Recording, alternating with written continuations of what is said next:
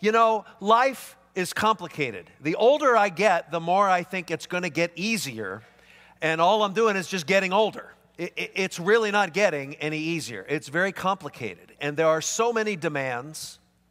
And just when I think I'm entering a phase of life where it's really going to lighten up, circumstances arise that make it continually complicated. How do I juggle all the balls of the demands that life brings my way? It's an issue that I think is really worth addressing no matter what age, stage, phase of life you may be. Because I think it's valuable for us to understand how significant it is that we achieve balance in our lives. I love stories. I love metaphors. I think I have found a fascinating metaphor to set this up for you this morning. For years, as a family with our 5 children, we have participated in summer Bible conference ministries where we've gone to some of the great conference centers throughout the country and spend a week in the summer teaching. And of course, one of the great advantages for us as a family is they allow the whole family to come and we get a little bit of a vacation as well. We live in Southern California. There is a wonderful conference center just northeast of Los Angeles, out into the mountains where there are places like Big Bear and Lake Arrowhead and all those places. A place called Forest Home Christian Conference Center. And we went to Forest Home for years. I mean, my kids grew up going to summer camp at Forest Home. We loved the way they did the family camps because there would be 2 speakers, and I would always ask to be the first speaker so that I could do the mornings, and then I could play with the kids in the afternoon, and then an evening speaker was required to keep everyone awake after they've played hard all day. And so I just loved it. And there was a year that we went to Forest Home where they had something new on the campgrounds. And in classic child psychology, I'll never forget how it worked. Because, you know, you would have meetings age appropriate in the morning, and then you'd all gather for lunch. You'd spend all afternoon together, have dinner together, and then you'd go off to your age appropriate meetings again. So it's Monday morning. We've been there the whole half day, and we're all reassembled at lunch. And my kids come back to the lunch table, and they said, "Dad, you won't believe what they told us at camp today." I said, "What?" They said, "Boys and girls, don't let your mom and dad take you to the lake. There's something new and scary at the lake. It's called the blob. Don't go up there, boys and girls. Don't let your mom and dad take you." And of course, then there's the appropriate beat, and they say, "So can we hurry up and eat and go up to the lake and see the blob?" You know, which of course we all did. Now, who knows what I'm referring to when I talk about a blob? Oh, this is the blob service. There were only like 5 in the first service. We've got 8. So anyway, let me try to explain what a blob is, okay?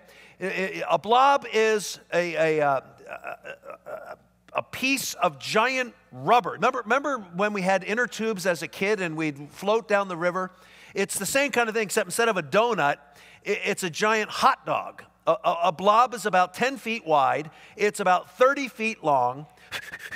You inflate it. You put it in a lake with one end by the side of the lake and the other end going out into the center of the lake. The only other piece of equipment that you need is a high dive.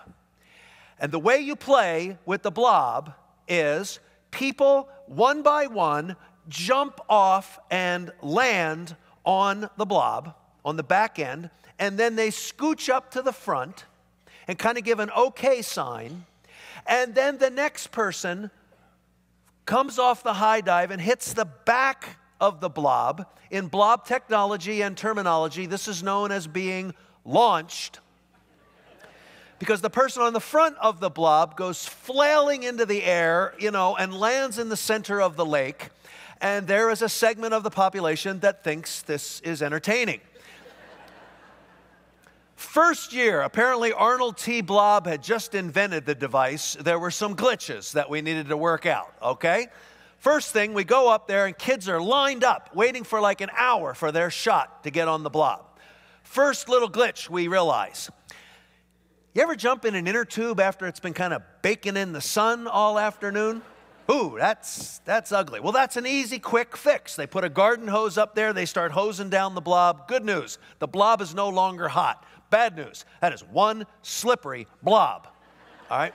And we are watching kids just one by one jump off this thing, hit the back of the blob, bloop, and then land right into the lake. Swim to shore, get out, and get in line again. And they're getting a little further every time, you know. Some poor kids, they get about halfway out and bloop, they slip off and get out again. The most frustrating, can you imagine this poor kid? He lands on the back of the blob. He gets all the way up to the front. And while he's giving the okay sign, he slips off. All right?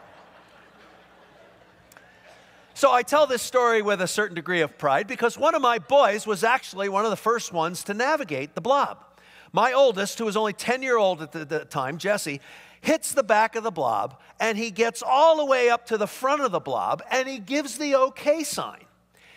This introduced the next bit of a glitch in blob technology, what soon became known as the importance of small weight differential. What that means is, you want someone launching you that weighs approximately what you weigh, all right? So here's my little 10-year-old towhead sitting on the front of the blob, and I look up at the high dive, and I realize I know that person. I met that person this morning at the adult meeting. He came up to me after my message, and he said, I thought I recognized you when you said you've spoken to 26 of the NFL teams. I realized I knew you. Do you recognize me? I just retired from the Raiders. He said, well, I played the offensive line. You might not recognize me. I've gained a little weight since I retired. This is the guy that's going to launch my 10-year-old. So this guy goes flying off the high dive, and he hits the back end of it. And folks, I make my living choosing words. The word launch is inadequate at this point. My son is flying through the air. I mean, you know, I think radar picked him up in Albuquerque, I think. You know, I mean, it was just horrible. He landed way over there, you know. Swims to shore, and as only a 10-year-old gets out, and what's he say? Oh, that was great. Can we do it again? You know? I thought, man, what an amazing experience. But it did help me understand a metaphor that I'm going to go out on a limb and say you maybe have never heard before. Ladies and gentlemen, here's our lesson for today. Life is a blob. Because think about it. Let's go back to school. Remember 8th grade science? The 8th grade science teacher used to teach us that if you want to have success on something like a blob, what you need to maintain is what the science teachers called dynamic equilibrium. You and I know it as balance. If you don't stay balanced on the blob, you will fall off. The reason you will fall off is another term our 8th grade science teacher told us that we do all know about. It's the word gravity. Gravity is pulling us to the left, pulling us to the right, pulling us forward, pulling us backwards, so that there are all these pressures that may cause us to lose dynamic equilibrium, cause us to lose our balance. As I explore this subject, not only in my own personal life, but in the lives of my friends and the lives of people that I come in contact with all the time, those of us who struggle to try to bring balance in life are struggling because we have a multitude of really good things in our life. Just like gravity in most instances is a good thing. You are grateful for gravity this morning, or you'd be floating up in the ceiling amongst the lights in a very uncomfortable position. But gravity is a good thing. Most of what we do in our life that causes us imbalance are good things. If you are married, you want to invest in your marriage. That's a good thing. If you're a parent, you want to invest in your kids. That's a good thing. If you're a grandparent, you want to invest in your grandkids. That's a good thing. If you work for a living, you want to be a good worker. If you want to be accepted in your neighborhood, you know you ought to be nice and you ought to cut your grass every now and then. You know, you realize there's certain that you want to plug into the church. You want to get involved in some of the small groups or the Sunday school classes. You want to, take a little class at the community college. You want to join a bowling league. These are all good things, but where do we find the time to do all this?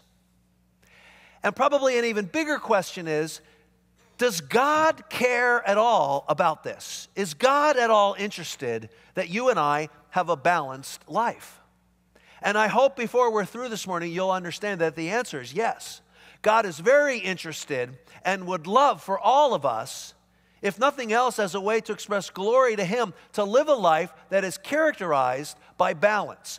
That I am not giving so much of my life to one aspect that I am abusing and neglecting other aspects of my life because of my involvement somewhere else. Get it? So, I went to the scriptures. I tried to look for verses that would talk about balance, and then I got the idea, why don't I look for someone in the Bible who illustrated a balanced life? So I started at the top. Why not look at the perfect one? When the Lord Jesus was on earth, how did He live His days so that He reflected balance in His life?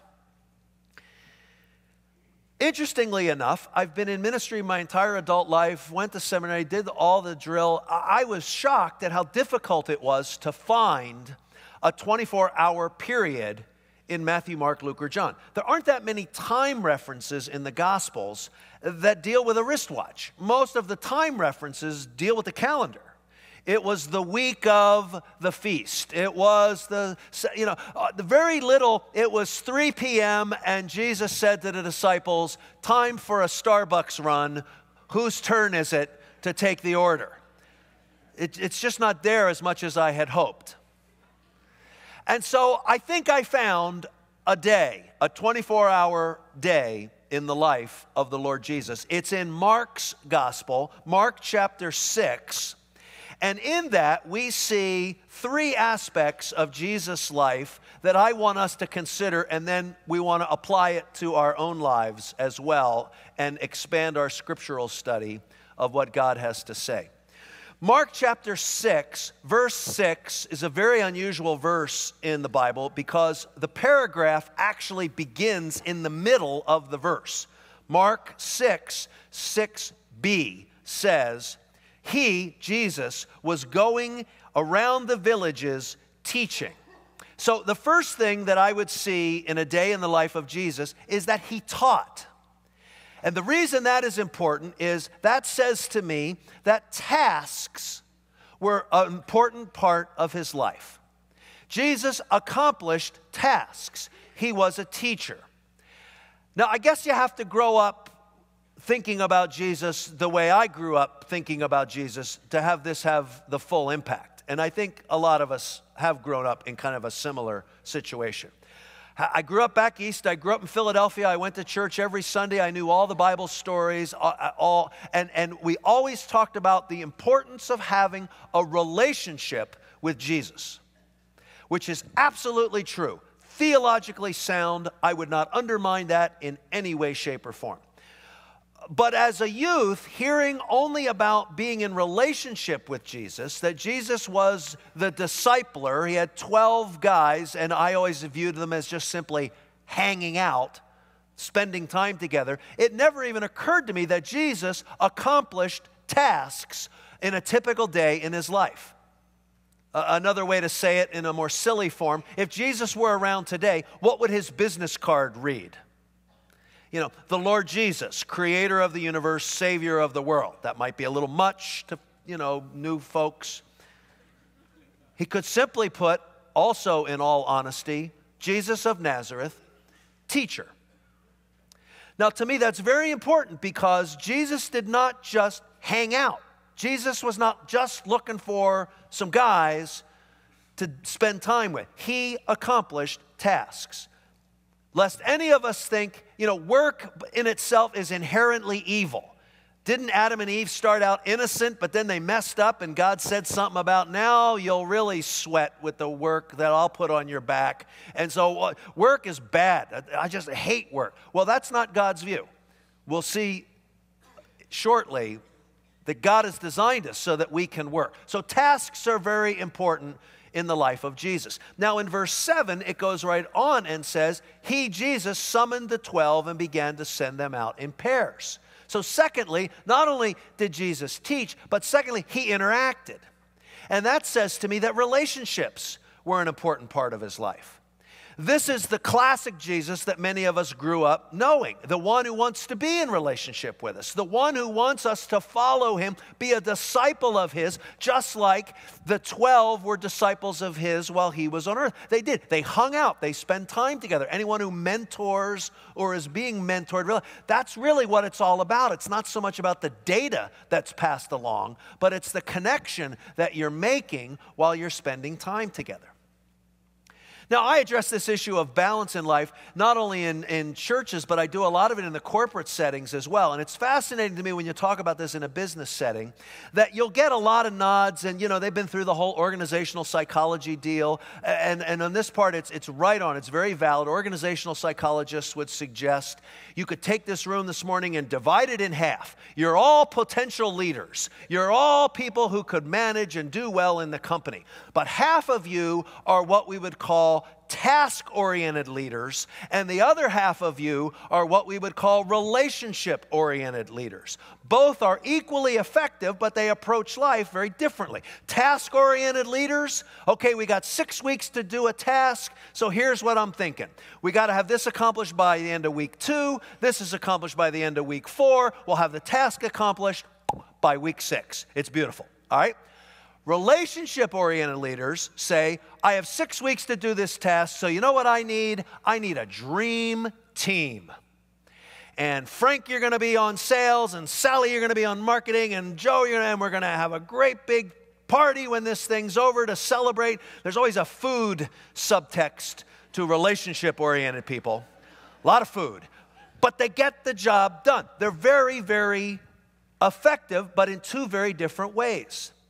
Most of us probably already know which way we're wired. If you're having trouble, here's the big giveaway, especially for task-oriented people. Task-oriented people are ruled and love and live for to-do lists. Highlight of the day, creating a to-do list. It's exhilarating. There's only one thing more exhilarating than creating a to-do list, and that's putting that little check by each little task that you fulfill. It's amazing. Okay? And relationship-oriented people, you're the kind of people that's like, oh, I can't wait to get to church. Why? To hear the Word of God taught? Yeah, that too. But I'm going to see Joe, and I'm going to see Mary, and I haven't seen Frank. Come on, let's go over. We'll have a bagel. We'll talk about this. Let's eat. Let's talk. And it's beautiful. Now, forgive me that I should say something like this in church, but there are some task-oriented people that look down their nose at relationship-oriented people.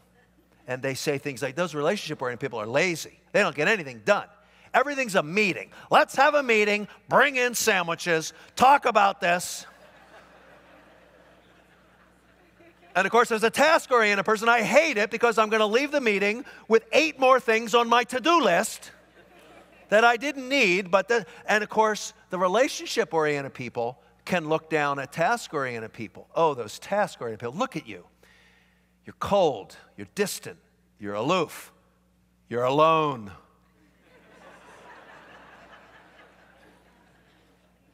And what do task-oriented people say? I'm not alone, it's right here on my list. Make a friend. Right? Okay, so there's a reason why I'm belaboring this, folks. I'm not the sharpest knife in the drawer, so I like things nice and simple, all right? So I hope I'm not insulting anyone's intelligence by what I'm about to say, but isn't this inclination one way or the other reason enough to explain why so many of us struggle with balance in our lives? Task-oriented people, as accomplished as they are, go to bed at night riddled with guilt because they haven't invested in the lives of the people around them like they know they should and that they want to. And it eats them up. And relationship-oriented people, as connected and involved and networked as they are, hit the pillow at night thinking, I got to get something done.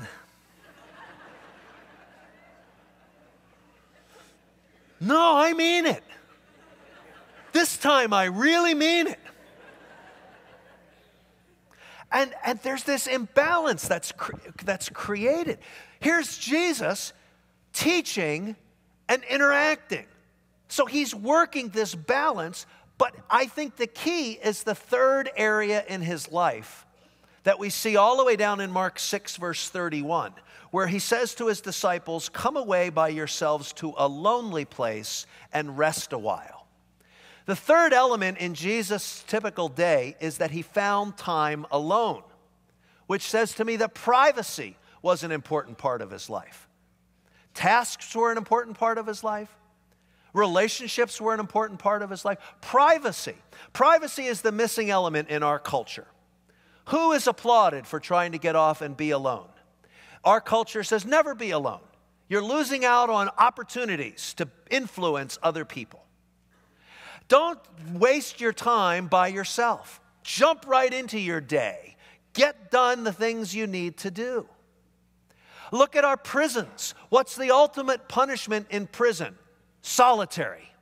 You have to be by yourself. And those of us who are really tough parents, we'll get into it. Go to your room, young lady. You think about what you've done. Can I stay out here? No, you go to your room. Watch the small TV.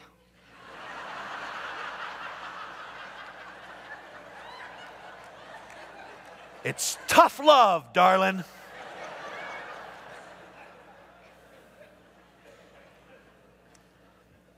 And rather than thinking of solitude as a time of introspection, a time of reflection, one of the spiritual disciplines, if you would, we think of it as a punishment, as something that is irrelevant. But I would like to suggest that it was really the key element in Jesus' ability, humanly speaking, to live a balanced life day after day after day. And I would suggest to you that we can now move his lifestyle into something that you and I can apply. That a day in the life of Jesus can be, in many ways, replicated in our own lives. What does a day in your life look like? Well, I hope it has the same three elements. I've renamed them so that they're hopefully a little more memorable for you. The first one is what I would call attention. Okay? Attention. And that is defined as giving attention to the tasks that you must accomplish in your life. Because I think it's very important that you understand what we're trying to do here. If you are task-oriented, you know God loves it. You need to know that God values connection. If you are relationship-oriented, you need to understand that people who are accomplishing things are also doing what God has asked them to do. My favorite verse on this is in 1 Peter. I think it says 2 Peter in your outline, but it's 1 Peter chapter 4, verse 10. Where Peter says, as each one has received a special gift, employ it in serving one another as good stewards of the manifold grace of God. I love the wording. You have a gift, employ it. Put it to work. Like an employer puts an employee to work. Employ where you're strong into your life. So we have to back up and ask the question. Do you know where you're strong? I mean, rattle off all the cliches. Do you know your sweet spot in life? Do you know your skill set? Do you know the spiritual gifts that God has given you so that you are uniquely equipped to do particular kinds of work? If you don't, I'd stop everything and make that one of your top priorities for the next 6 months. Figure out what it is that I do well. If you read the 31 chapters of Proverbs, I think you begin to see an equation that kind of surfaces in this regard. And it goes like this: gift plus diligence equals satisfaction. Gift plus diligence equals satisfaction. The most satisfied people on earth are people who know how God has wired them, and they work out of that strength to do what God has asked them to do, and they experience great satisfaction. Now, that can be very intimidating. You know, again, for relationship-oriented people, say, well, these task-oriented people really freak me out, and the corporate world is filled with them. It's a big contest of who can work harder and who can work longer and who can do well. And I remember when I first started speaking in corporate events, it just totally intimidated me. I mean, this was years and years ago. I remember that the state-of-the-art technology back then was people started carrying pagers. And I'd be giving a presentation, and all of a sudden I'd hear beep, beep, beep, beep, and everybody would turn and look, and you could just see the look in their eye. That man's important. He just got paged in the middle of the speech. Well, I thought to myself, well, I can do that. And I remember I didn't have anybody who could page me, but I'd give a presentation, I'd hear a beep, beep, beep, and I'd pull my suit jacket back and play with something on my belt, and they'd think, wow, that speaker is important. He just got paged in the middle of his speech. I had no idea I'm carrying my garage door opener. And I hear beep, beep, beep. I go, whoa, he's important. No, he's not. He just opened a door in Newport Beach. I mean, what's the big deal? But we get so caught up with how do we balance all this? Well, we need to understand that God wants us to value work. A couple of sub-questions I would ask under this is, what is your mission? Why has God left you here? Now, be careful, mature, knowing the Scriptures Christian. It's easy to kind of rattle off the standard broad brush verses of why we're here on earth. We glorify God. We go out in all the world and preach the gospel. These are all good things. But I want you to focus it even more specifically. Why are you, with your skill sets and your gifts, here? What is your mission? And then I think it's valuable to ask, well, why do I work? Why does a Christian work? Well, from God's perspective, it's part of the stewardship. I mean, I gave you these gifts so that you would be diligent with them. And you're able to make money and give back to, I mean, it all belongs to God anyway. It's a stewardship. In my family, working is a provision. I can take care of them. To my children, work is a legacy. 5 kids, 1 daughter, 4 sons. I remember when my sons were teenage boys.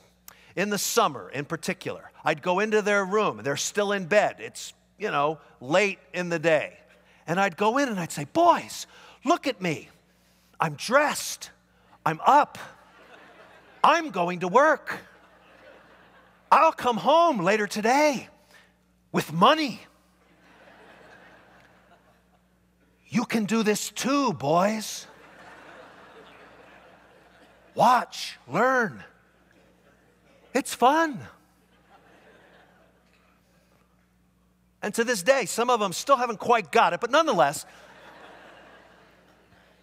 it's a legacy. It's that we teach. And then to our community, work is a testimony. I don't know about you, but one of the most distressing things I can ever hear from someone who does not know what a true Christian is all about is someone who'll say, oh yeah, I know the guys that are Christians. Yeah, they're the people that come in latest, leave the earliest, cut all the corners, do the shoddiest work, always making excuses about someplace else they got to be, and we're always doing damage control on their behalf. May that never be said about Christians. Just the opposite. I don't know what they believe, and I don't know why they all believe, but I'll guarantee you they're the best people on my workforce. They work the hardest. They do the most integrous work. They've got quality, and that honors God. So attention is very, very significant in our lives. The second part is what I would call connection, okay? Connection. And that's where we relate to one another. Jesus' familiar words from John 13. A new commandment I give you, that you love one another, even as I have loved you, that you also love one another. By this all men will know that you are my disciples, if you have love for one another. Now, most of us know John 13 is the Last Supper. It's the Thursday evening before Jesus will go to the cross Friday noon. And yet it's been interesting. Over the last few years, Kathy and I have developed another extension of our ministry where we've started offering a workshop, a seminar to help communicators take their speaking to the next level, how to help speakers speak better. And I've studied speaking for years. I've taught it, and it just seemed like a natural. And one of the things that I try to help people understand would be very similar to what they would teach a brand new journalist at a newspaper. You never bury the headline in the middle of the story. If you've got something important you want to communicate, folks, you either open with it or you close with it. It's your big beginning or your big ending. You never bury it in the middle if you want to be an effective communicator. And that's why I find it so intriguing that even though John 13, 34 to 35 is 35 verses into the Last Supper, 34 takes place immediately after Judas has been identified and embarrassed and he leaves the room, and therefore it's the very first thing that Jesus says to his 11 faithful lieutenants, and it has great power. Mind-blowing power. Jesus did not say, this is how people will know you're connected to me, because you know what you believe and you have a firm faith, and that you are men of integrity and your word, and those are excellent character qualities. But he said, this is how people will know you're connected to me, because you love each other. It's all about relationship. I did a meeting several years ago where one of the other speakers was Rabbi Kushner, the dear man who wrote When Bad Things Happen to Good People. And he's a wonderful communicator, great storyteller. And I lifted one of his stories. If you've not heard it, listen, this will really drive home what I'm talking about. It's the story of a man sitting on a beach watching a boy and girl play in the sand. They're building an elaborate sandcastle, and just when they had almost finished, a big wave came along and knocked the sandcastle down, reducing it to wet mud. Well, the man was certain they would burst out crying, for all their hard work had gone to waste. But the children fooled him. They didn't cry. They actually ran up the shore laughing, holding hands, and sat down to build another sandcastle. And the man realized the important lesson the children had taught him. No matter how good you are, no matter how smart you are, sooner or later, a wave may come and knock down all that you have worked so hard to build up.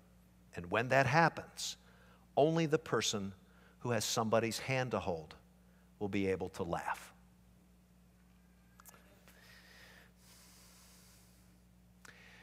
When someone is in their dying days, you never hear them say, I only have a short time here, bring me my files. Bring me computers.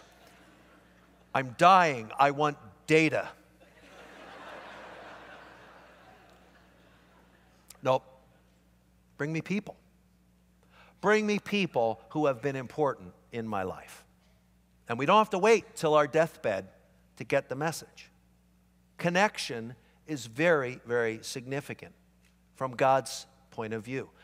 Sooner or later, we have to get the message that even though I am continually told at work that all that matters is work, I have to understand I have people in my life that are weary of being reduced to rubber balls who will bounce back because they are resilient, because I am never available for them.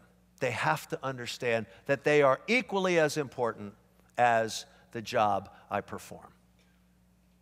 Attention, connection. The final one is reflection. Reflection.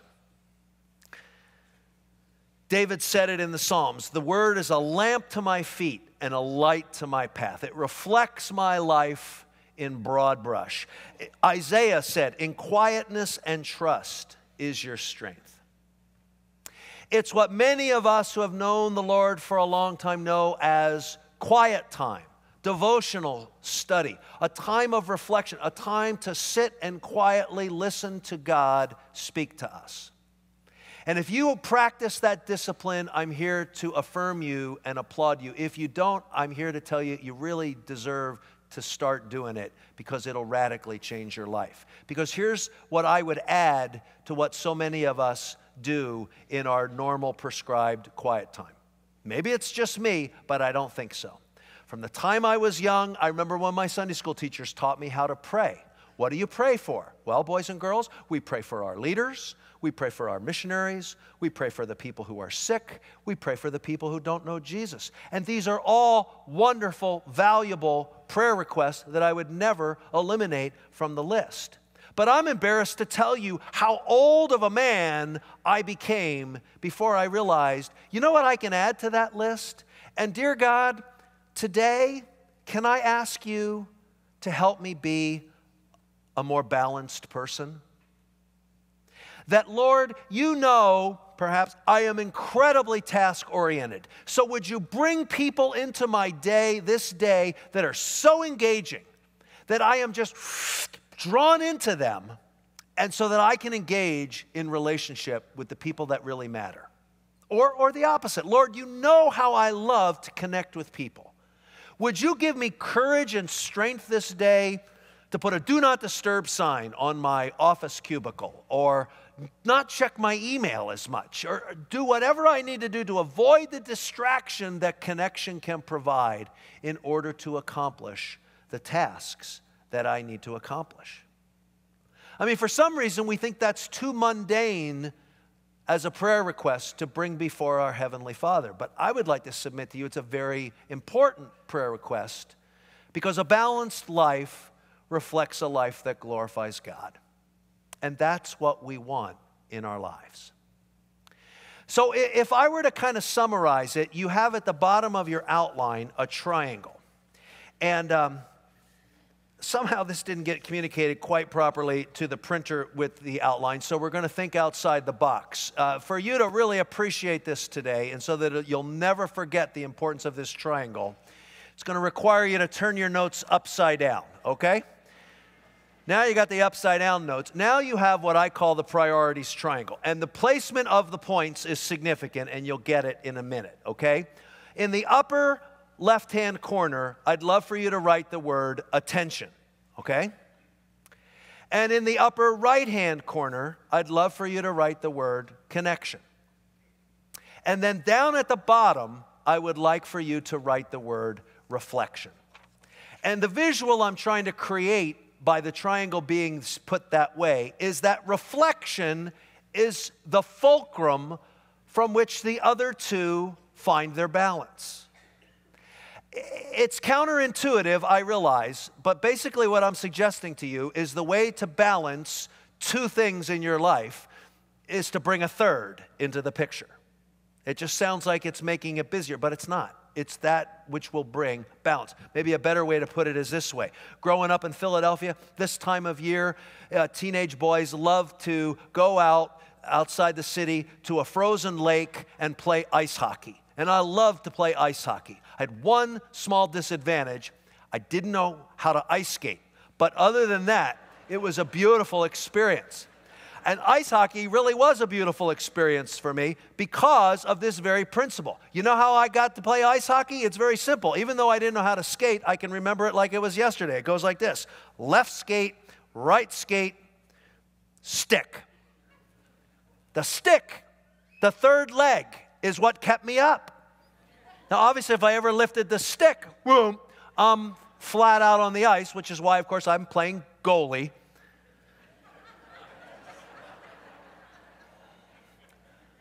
But the stick was that third leg that provided balance. If I said to you, you've all been a wonderful congregation today, and as a little treat, I bought all of you a brand new state-of-the-art digital camera. Please go to the back and pick up your free gift. And by the way, to go along with it, I have a brand new technologically advanced thing. Everyone gets a new bipod that you can put your camera on, a two-legged stand.